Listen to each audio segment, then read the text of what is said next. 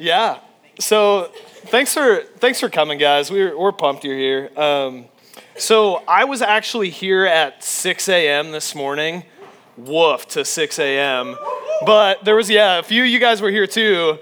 We had like a men's event this morning here, and that was actually awesome. So it sucked that it was that early, but it was great. We got to hang out with guys from the church and stuff like that. And one of the things we were doing is Drew just had us like ask each other a bunch of questions, and they ranged everywhere from like, what's your favorite food in the world? Steak, of course, to like, how have you changed and matured over the last 5 years, right? But one of the questions that stuck out the most, that like I ended up talking with the most people about, was what's the most beautiful place that you've ever been? And so I've been thinking about that all day. What is that for you? Like, what's the most beautiful place that you've ever been in your life? So I heard like Banff from a couple people. Colin was talking about going up north with some of his friends growing up, kind of going to the same place and camping there and kind of sleeping out under the stars, like. And so I wasn't going to talk about this, but it got me thinking. I've mentioned this before, but one of the coolest moments of my life was in Istanbul, Turkey, which shameless plug, go on a trip overseas this summer with Salt Company, guys. But yeah, so I flew over to Turkey. I'm a small town kid, and I rolled into this city of like 18 million people, and I was a little overwhelmed, right? And like, sure enough, the place that we were sleeping, like there was construction right next door, so I woke up the day after jet lagging with like a jackhammer right next to my window. Stuff was loud, I was confused, I got lost constantly, and so I was ready to get out of the city, and about 3/4 of the way through the trip, we took this camping trip out towards the Black Sea, and we stayed overnight, and at about midnight, I just decided, like, guys, we got to go to the Black Sea. We're here, we got to do this thing, right? And so it was, I don't know, maybe a half a mile away or whatever, and me and like 3 other people just started walking towards it. And right around the Black Sea, there was like this, it was surrounded by these bluffs. And so we started walking up the bluffs, and then when we got towards the top, we were essentially like climbing. And then I stood at the top of this bluff and like looked down, and it was just like nothing. And it was like dead silent. And so I like got to the top of that thing, and I just took off running, and I like sprinted down the bluff, like threw off my shirt as I went, and just like ran straight into the Black Sea. And it was a completely clear night, no wind, and the water was just like glass. And I ran into the sea, and there was a full moon, and it happened to be like almost directly by the shore. So I sprinted into the Black Sea, and I literally stood in the reflection of the full moon and just looked at the stars. And it was like, it's that feeling that I don't know how to describe, but if you're thinking about the most beautiful place you've ever been, you know exactly what I'm talking about, right? Where like something in you clicks, and it's like, man, like this is what I should be living for, right? Like there was something about it that was just like transcendent, right? Like I wasn't thinking about anything else. I was just caught up in that moment. I wasn't even analyzing the moment. I was just like, just captured by like the beauty that I was a part of, right? And I think you guys know that moment and know that thing that happens in your heart when you have like those epic experiences in your life, when you get out in creation and you just go, man, like I'm a part of something bigger than me. I'm a part of something transcendent, right? Like you know that feeling, but here's what's true. Here's what sucks about it, is it always ends. Right, like I stood and I had this moment, but then I had to turn around and leave and go back to the noise and the city and all this stuff and just kind of go back to normal life. And that's the tension of what it's like to be a human being that was made for something more than what we have, but is stuck in this world. There's a quote from C.S. Lewis that I've shared before, but it's too good. I'm just going to keep throwing it out, that I want to read to you that talks about this. This is from C.S. Lewis. Most people, if they've really learned to look into their own hearts, would know that they do want and want acutely something that cannot be had in this world. There was something which we have grasped at in the first moment of longing, which just fades away in the reality. I think everyone knows what I mean. The wife may be a good wife, and the hotels and scenery may have been excellent, and chemistry may be a very interesting job, but something has evaded us. Something has evaded us. Here's what's evaded us, is that we were made for something more, for something bigger, for something more significant than what we're living for. We were made for eternity. And we get these little breakthroughs of eternity where we get a little taste of what that's like, but we can't hold on to it.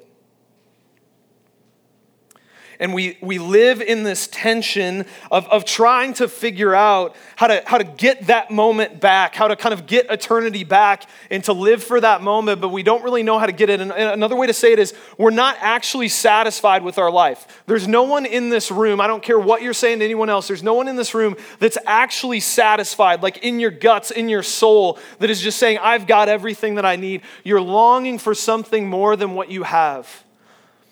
And for the rest of your life, everything in your life is going to tell you that something on this earth can answer that ache in your soul. It's going to tell you to chase something here. And what it means to be human is to chase all of this stuff that we think is going to satisfy us, that we think is going to make us happy, but it never actually satisfied. So when you walk out these doors, everything is going to tell you to go pursue selfishness and pursue whatever you want in your life because it's going to make you happy. But the reason that I'm here, the reason that Salt Company exists, is to remind you that that's not true. That you were made for eternity and that Jesus has the keys to eternity. He's the only way to find it. And so we're going to look at John 4 today. And I taught John 4 over the summer, and so maybe some of you are here for that. So I'm going to repeat some of that stuff. Deal with it. You're fine. This is one of my favorite texts. I've thought about this a lot. I've taught it a lot. And this is what I want you to see in John 4. We're going to get an example of a woman who is chasing something. She's chasing satisfaction in life. She's chasing something more, and she can't figure out how to get it. And so she just goes further and further and further and deeper into sin and worshiping things that aren't Jesus. And she can't find what she's looking for. And Jesus is going to approach her and he's going to offer her everything that she's been wanting. So we're going to look at that. And then we're going to kind of finish out on John 5, which there's a little section in there that talks about eternity. It talks about the real thing that we're looking for. So let's look at John 4. So if you've got a Bible or your Bible app, flip open with me to that. I want you guys looking at the Bible every week. That's pretty important. I don't want you to take my word for it. I want you to see it in the Bible. So John 4, 3-6. He left Judea, that he is Jesus. He left Judea and departed again for Galilee, and he had to pass through Samaria. So he came to a town of Samaria called Sychar, near the field that Jacob had given to his son Joseph. Jacob's well was there, so Jesus, wearied as he was from his journey, was sitting beside the well. It was about the 6th hour. So Jesus is exhausted from a long trip. He's chilling at a well, and he sees something weird. There's this woman who's alone, and she's walking towards him at the well.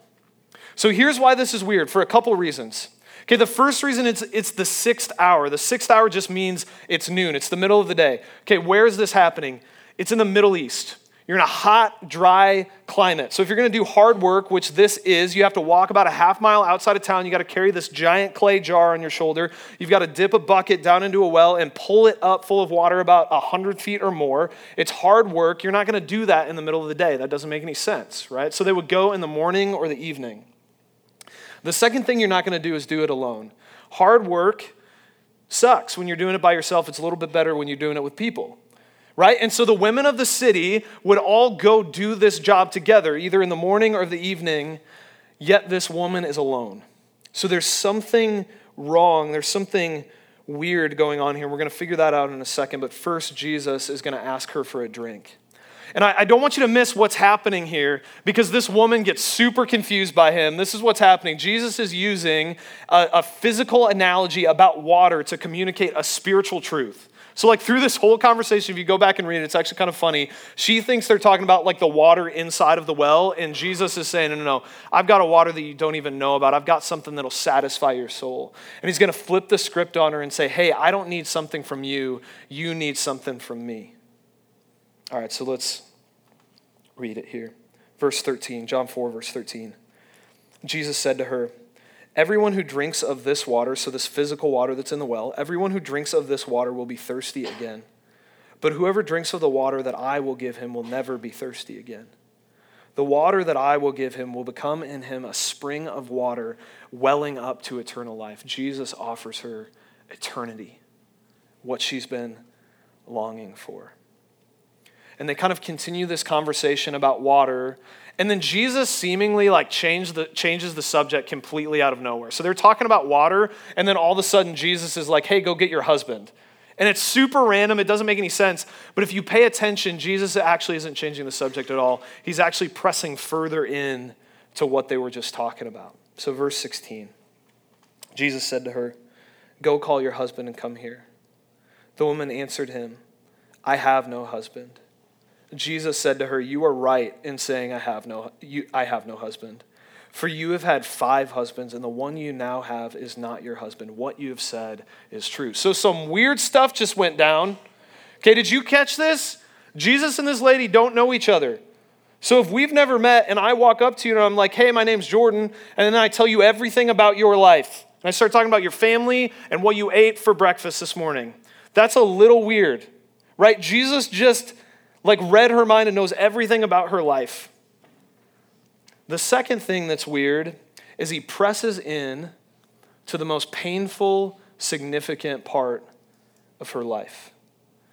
Did you catch that? This woman says that she doesn't have a husband. She's kind of evasive, but Jesus presses into it and says, yeah, you're right. You don't have a husband because you've had 5. And the dude that you're living with now, you're not even married to him. In other words, this woman has been sleeping around. She's gone from man to man to man, and now she's living with a dude that she's not even married to.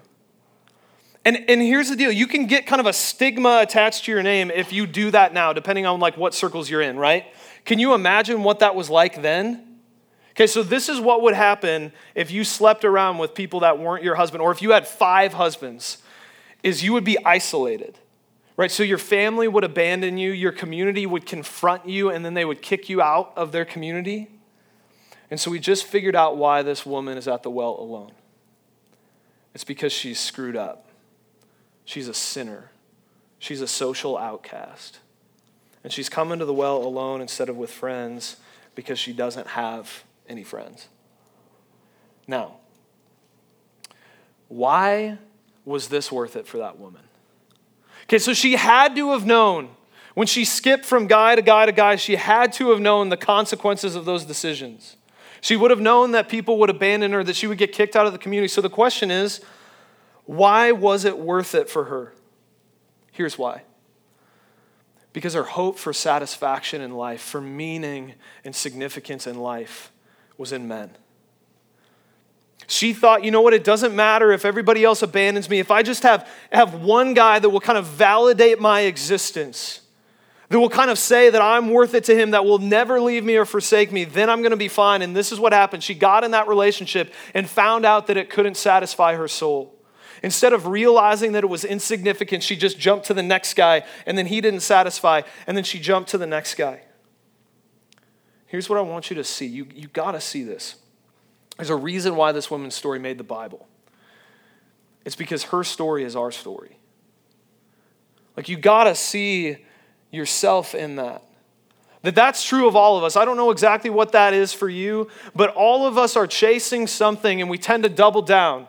Right? We pursue a career or a girl or money or your dream job or your dream vacation or whatever the heck that is. We pursue all of this stuff, and then when it can't satisfy you, instead of realizing that it's not enough, you double down and you go back to it again. And you go further and further into sin and further away from Jesus.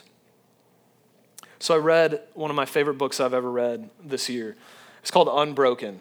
It's about Louis Zamperini. And it's guys, you gotta, wow. Hannah dropped her water bottle. Come on, Hand. We call her Hand because her nickname is Han, and then that somehow became Hand. So that's why I just called her Hand in front of you. Anyway, so Unbroken, Louis Zamperini. So Louis Zamperini was a World War II pilot, and his plane went down over the Pacific. And he survived in a raft for 47 days. 47 days. And they essentially had like no food or water because one of the schmucks that he was with like ate everything like the first day. And so they had essentially nothing and they survived. Yeah, I just said the word schmuck. Okay, anyway, so we're back. You guys should actually adopt it. It's a great word. It just means like punk or, anyway, okay, so he survives on this raft for 47 days, and it's a crazy story. You got to read it. Dude, like, he survives, and then he gets into this prisoner of war camp, and then he survives that. He, like, catches an albatross and eats it, and it's creepy but awesome. He punches sharks in the face. Okay, that's a little preview. But one of the crazy things about this story that kind of struck me is that this entire time, he was completely surrounded by water, the largest body of water in the world, and he was dying of thirst. And that's kind of like weirdly ironic, right? To be completely surrounded by water and to be dying of thirst. Why? Because it wasn't the right type of water. If he would have drank that water, it not only wouldn't have satisfied him, but it would have actually made the issue worse. It would have dehydrated him more. And this is what I'm telling you, is that's what the human experience is like. You're completely surrounded by water. You're completely surrounded by things that will promise to satisfy your soul. But if you pursue them, it's not going to quench your thirst. It's actually just going to make it worse. And so that's why we need Jesus, right? Which we're going to get there. But I want to unpack a couple of those things that we look for satisfaction in. And I want to use John 4 and John 5 to do it. So in John 4, we just figured out that this woman is looking for satisfaction in men, right? So some of you are looking for satisfaction in relationships. So you know that friend that you used to hang out with like 5 days a week and then he gets in a relationship and you never see him again? You know that guy? Like some of you are that guy. Or you know like the PDA couple? Like come on with the PDA, all right? Like I had a roommate in college that was the PDA couple. And he was a large dude and she was tiny. And so she could literally fit inside of his lap when he was sitting on a couch. So he would like sit cross-legged on a couch and she would sit in his lap and then he would sort of like bear hug her like this. And so I would just walk into my room and there would be this like tangled mass of humanity like sitting on my couch. And it was just like, come on guys, right? Like what are we doing here? Here's the deal. When you're single, it's pretty easy to point out how ridiculous couples are, right? Like couples are just, they lose their minds, right? Like you just lose it for a while. But you know the second you're getting in a relationship, you're doing that same crap, right? Why? Because relationships become all-consuming. And our culture feeds into that. You've been brainwashed through your whole life. Like these romantic comedies and Disney and these royal weddings. Like, why do I care about British people getting married? Why is that on my news? Like, I don't understand that. Somebody else explain that to me at some point. All of this stuff, the culture feeds into that. And actually, there's this dude who's a lecturer at Berkeley who like studies this. He studies romantic relationships. And there's this quote about it that I think is pretty telling. So this is what he says. What is it that we want when we elevate the love partner to this position, to that kind of high position where they're like everything, they're all consuming? We want to be rid of our faults. We want to be rid of the feeling of nothingness. We want to be justified. We want to know that our existence hasn't been in vain. We want redemption, nothing less. Needless to say, human beings can't give you that. When you make something, not just a good thing, but like a God thing in your life, you will look to it to justify your existence. You will look to it to give you redemption. And here's what relationships had promised this woman in John 4. They had promised her that she would never be alone. That if she could just have that one right guy, that he would never leave her, he would never forsake her. That he would always desire her. And where did she end up? Alone at a well, undesired. Because stuff that you chase in this world are going to make promises to you that it can't keep. It can't keep the promises. Okay, so that's looking for satisfaction in relationships. If we jump forward to John 5. So you can flip over to that, kind of take a look at it. So I'm not gonna read the whole story to you, but to kind of summarize how John 5 starts, John 5 is about looking for satisfaction in religion. Looking for satisfaction in religion. And so it starts out with this story of this guy who's essentially been crippled through his entire life. He's been unable to walk. From what I can tell from the text, he's not very mobile, and he's laying by this pool that was supposed to have like magical powers. I don't know where they got this idea, but they had this whole idea that if you got into this pool first, like at the right time, then you would be healed. So this dude's desperate. He's doing weird stuff to try and get healed, and Jesus walks up to him. This guy for 38 years that had this debilitating disease, and Jesus walks up to him and he says, "Get up. Stand up." And this guy that had tried everything, who had probably gone to every doctor, who had tried every way to heal his legs, in a moment, Jesus looks at him and he heals him. And he stands up and he starts to walk away. And it doesn't say this in the text, but I gotta imagine this dude was having a blast, right? Like if this is me, I'm like running circles, I'm skipping, I'm doing whatever, right? So that's like how I'm picturing this guy.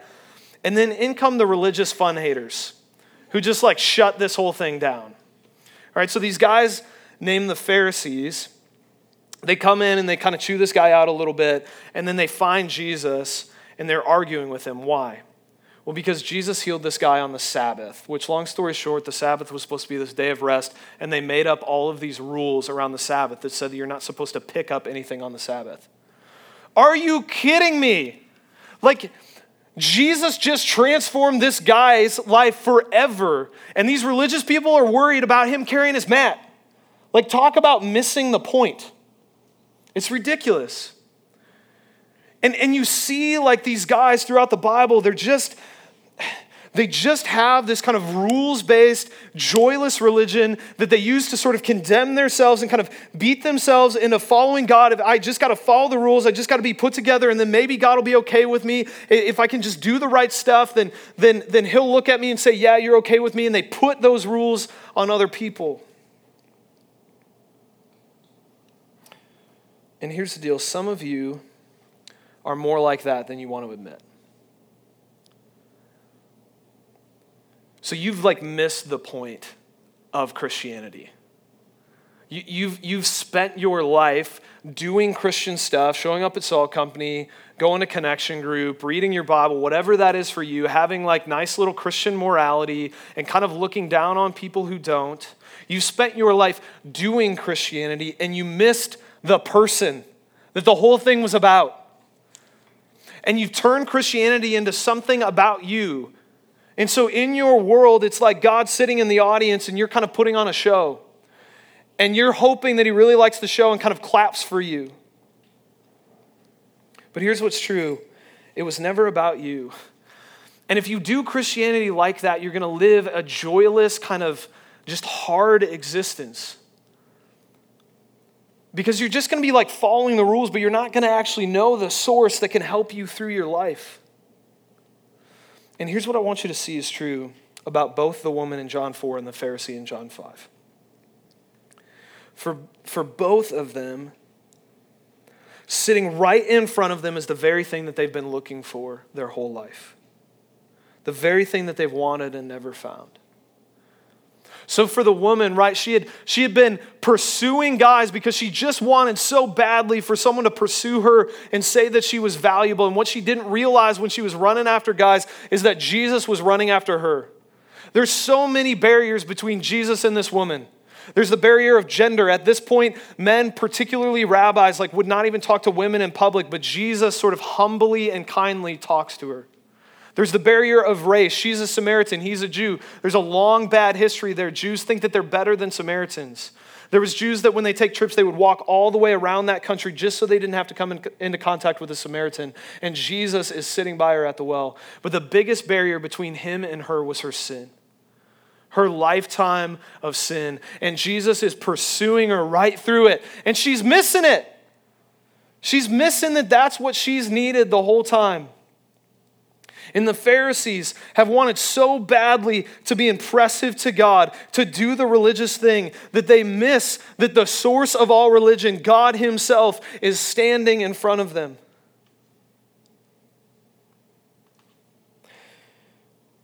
And we're missing it too.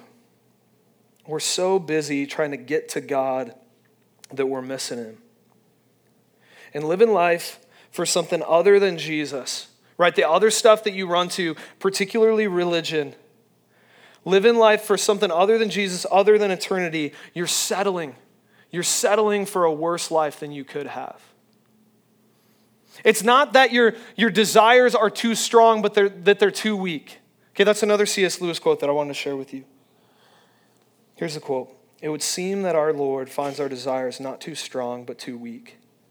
We are half-hearted creatures fooling about with drink and sex and ambition when infinite joy is offered us. Like an ignorant child who wants to go on making mud pies in a slum because he cannot imagine what is meant by the offer of a holiday at the sea. We are far too easily pleased. Have you been too easily pleased in your life? Okay, like this is what I'm telling you. Is anything that you're living for besides Jesus, you're sitting in a mud puddle. And Jesus is coming to you and saying, I have a better life for you. It's not just like, oh, this is the way you should live. It's like, this is the way that you could live. He's got something better for you. He wants to invite you to the ocean, to a vacation at the ocean with him. But are you too distracted by your mud? By just the sin that you're sitting in, the stuff that you're pursuing? He's offering you eternity with him. And so let me transition a little bit. I want to talk about that eternity that he's offering you. All right, so I'm looking in John 5, starting in verse 25. Truly, truly, I say to you, an hour is coming and is now here when the dead will hear the voice of the Son of God, and those who hear will live. For as the Father has life in himself, so he has granted the Son also to have life in himself. And he has given him authority to execute judgment because he is the Son of Man. Do not marvel at this, for an hour is coming when all who are in the tombs will hear his voice and come out, and those who have done good to the resurrection of life, and those who have done evil to the resurrection of judgment. So there's a lot in there. Like if you were following along, there's some crazy stuff in there. All right, let's look first at verse 25. Truly, truly, I say to you, an hour is coming and is now here when the dead will hear the voice of the Son of God, and those who hear will live. Did you catch how he just described human beings? Okay, so he's about to talk about the future, but right now he's also talking about the present. And this is how he describes human beings, that you're dead. You're dead spiritually. And anything that you do to try and put yourself in better standing with God is completely useless. You can't bring yourself to life. You need Jesus to look at you and to say, wake up, and to have you come to life spiritually. And if you're running to religion to try and make you right with God, it's like putting a Band-Aid on a corpse and hoping that it'll come back to life. It's not an effective strategy. But what did he say? All those who hear Jesus' voice will live. It's this simple, guys. Jesus speaks to you and he says, hey, look, I want a relationship with you. I want you to pursue me instead of everything else that you've been pursuing. And if you simply say yes to that, you will have new spiritual life.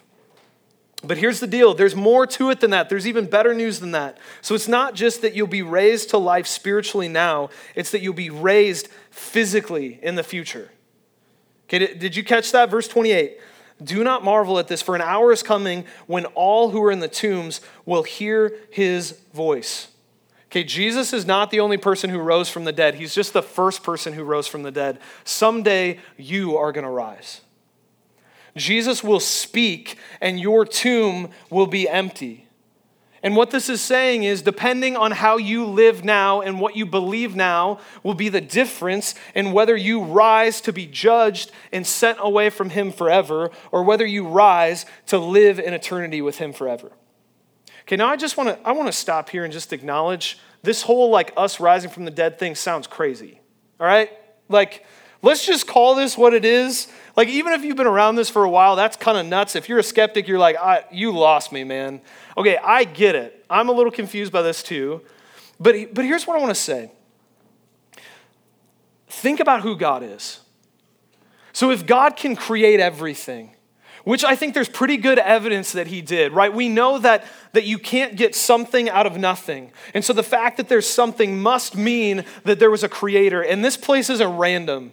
It was designed. And I think you can believe that logically. If he can create something, can't he recreate something? And if Jesus can rise from the dead, which by the way is a historical fact, I'm going to stand on that. It's the best explanation for what happened in Jerusalem. It's not even close. Jesus rose from the dead. If Jesus can rise from the dead, can't he rise you? This is God we're talking about. And this is the hope of Christianity. It's not some sort of vague, like future heaven that we kind of don't understand, where you're sort of in the spiritual state, or it's like something that's happening to you mentally. It's that you physically are going to get out of the grave and you're going to be given an entirely new body. A body like Jesus's after he rose from the dead. A body that's like so amazing and so supernatural that if the future you walked into the room right now, we would all fall on our faces in amazement and we'd be terrified. And what are you going to do in that new body? It's not just you that's going to be recreated. It's this entire world that's going to be recreated. And so this is what we're going to do. We're going to explore God's creation together. So if you don't have that story of going to Banff, if you trust Jesus, you're going to explore it someday. He's going to give us new bodies to explore and rule over his new creation with him. The terms about heaven in the Bible are very physical. It talks about a feast. We're going to eat like delicious food and drink wine, and we're going to hang out with Jesus. We're going to climb mountains and stand on top of them and see how amazing they are, only they're going to be even better than they are now. Like, you know when a kid is playing, like a kid invites their friends to play, do you ever stand around and like analyze the purpose of that? Like, what's this play for? No. What's the point of play? It's just to like sheerly enjoy, like get the maximum amount of joy out of life. That's what we're going to be like. We're going to have the rest of eternity to just get the maximum amount of pleasure out of Jesus and his new creation that we can. And there's this crazy truth that blows my mind, like a theological term is called progressive glorification. So here's all that this means, is that for the rest of eternity, you will grow in joy. You will add capacity to enjoy your life. Because here's why. Because on that day, when you're with Jesus, just simply learning about him will be the greatest thing that you've ever experienced. You know when you're like in a new relationship and all you want to do is like learn about them and you're like pumped about that? Okay, take that times 100. That's what it's going to be like to know Jesus. Like the best day of your life doesn't even compare what it's going to be like to learn one fact about God. No, here's what's true about God is he's infinite, which means you could learn a new fact about him every day for 1,000,000 years and never run out of room. So I know I'm getting heady here, but here's what that means, is for the rest of eternity, your capacity to enjoy new creation, to enjoy who God made you to be, will grow. So my niece she's about 7 months old, and she just discovered her feet. It was amazing. So like, I think she didn't know about her feet, and then she like put them up in the air, and she seriously just, and then she just started like giggling. And she's been like amazed by her feet. And she's like just staring at it and like soaking it in, right? And I'm just sitting there watching this going like, oh, you have no idea what's coming. Like you're amazed by your feet. You're about to like investigate the entire world. Like imagine her capacity for joy. When you get to heaven, you're going to like discover your feet.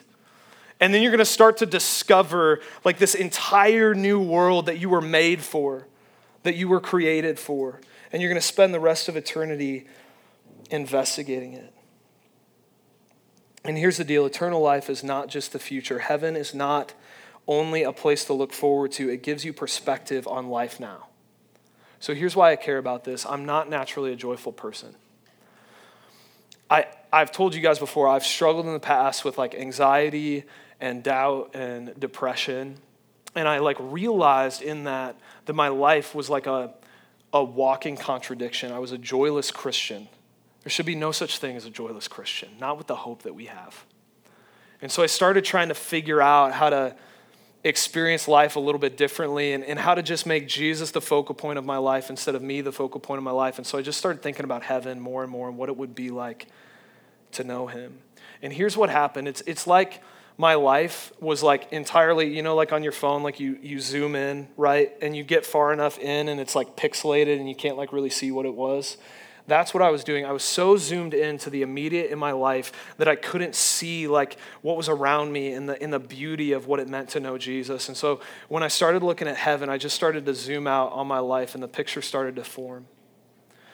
You guys, your life right now, it's like a speck. And this room is eternity. But here's the way that almost all of you live, is you stand there and you just stare at the speck and you analyze it and you freak out about it. And I'm saying, like, take a step back. Look at the hope that you have and let that inform the immediate. And here's what that means, is that literally anything that you give up for Jesus is worth it. Because in exchange for whatever you give up, whatever idol you stop pursuing, whatever thing you stop chasing in order to chase him, he's going to give you eternity back. Okay, a little crowd participation, then we'll close out. Does anybody have a quarter? Raise your hand if you have a quarter. Or some sort of, okay, you got one? Can you take it out of your pocket? Or out of your purse? Sorry, this takes a minute. If anybody has like a quarter sooner, you're almost there? Oh, it's your Aldi quarter? Okay, but this is good. This actually fits the illustration because I still think you're going to like this. Okay. I want to offer you a trade. I want to give you $20 for your quarter. You down for that? What if I don't want to take it? You want to take it. I'll give you your quarter back at the end. All right? Okay. Besides that being her Aldi quarter, that illustration would have worked a little bit better. I'll give you your Aldi quarter back. But here's the point. And that was my $20. She's got it now. Here's what? What's that? You wanted my $20? You can't have it. Sorry, Michelle. Here's my point is following Jesus is an investment, right? And so to sit and be bummed that you don't have a quarter anymore, other than it being the Aldi quarter, but to sit and be bummed that you don't have a quarter anymore doesn't make any sense. Why? Because you just got a 20. And this is what I'm telling you. I'm begging you to see something. That Jesus is asking you to give up things in your life, to stop chasing whatever you're chasing. But here's what he's going to give you in exchange. Eternity. You give him your lust, you give him your relationships, you give him your money, and he gives you an eternity of joy. He resurrects you from the dead. It's worth it. It's worth it to follow him. And so every day when you wake up, you've got a decision to make. Whether you're going to invest in this life or in the life to come. And Jesus is begging you, hey, give me that useless crap that you're living your life for. Give it to me. I want to give you something better. I want to give you something to live for. The question is whether you're going to make that investment or not. Let me pray.